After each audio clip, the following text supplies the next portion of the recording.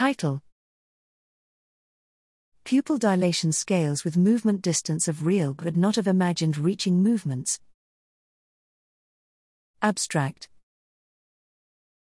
Pupillary responses have now been reliably identified for cognitive and motor tasks, but less is known about their relation to mentally simulating movements, known as motor imagery.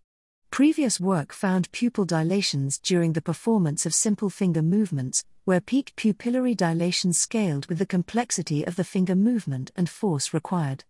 Recently, pupillary dilations were reported during imagery of grasping and piano playing. Here we examined whether pupillary responses are sensitive to the dynamics of the underlying motor task for both executed and imagined reach movements.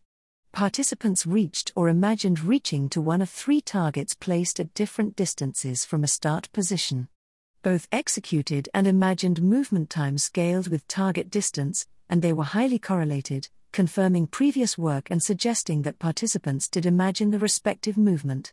Increased pupillary dilation was evident during motor execution compared to rest, with stronger dilations for larger movements.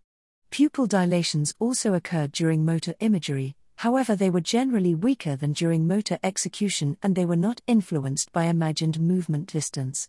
Instead, dilations during motor imagery resembled pupil responses obtained during a non-motor imagery task, imagining a previously viewed painting.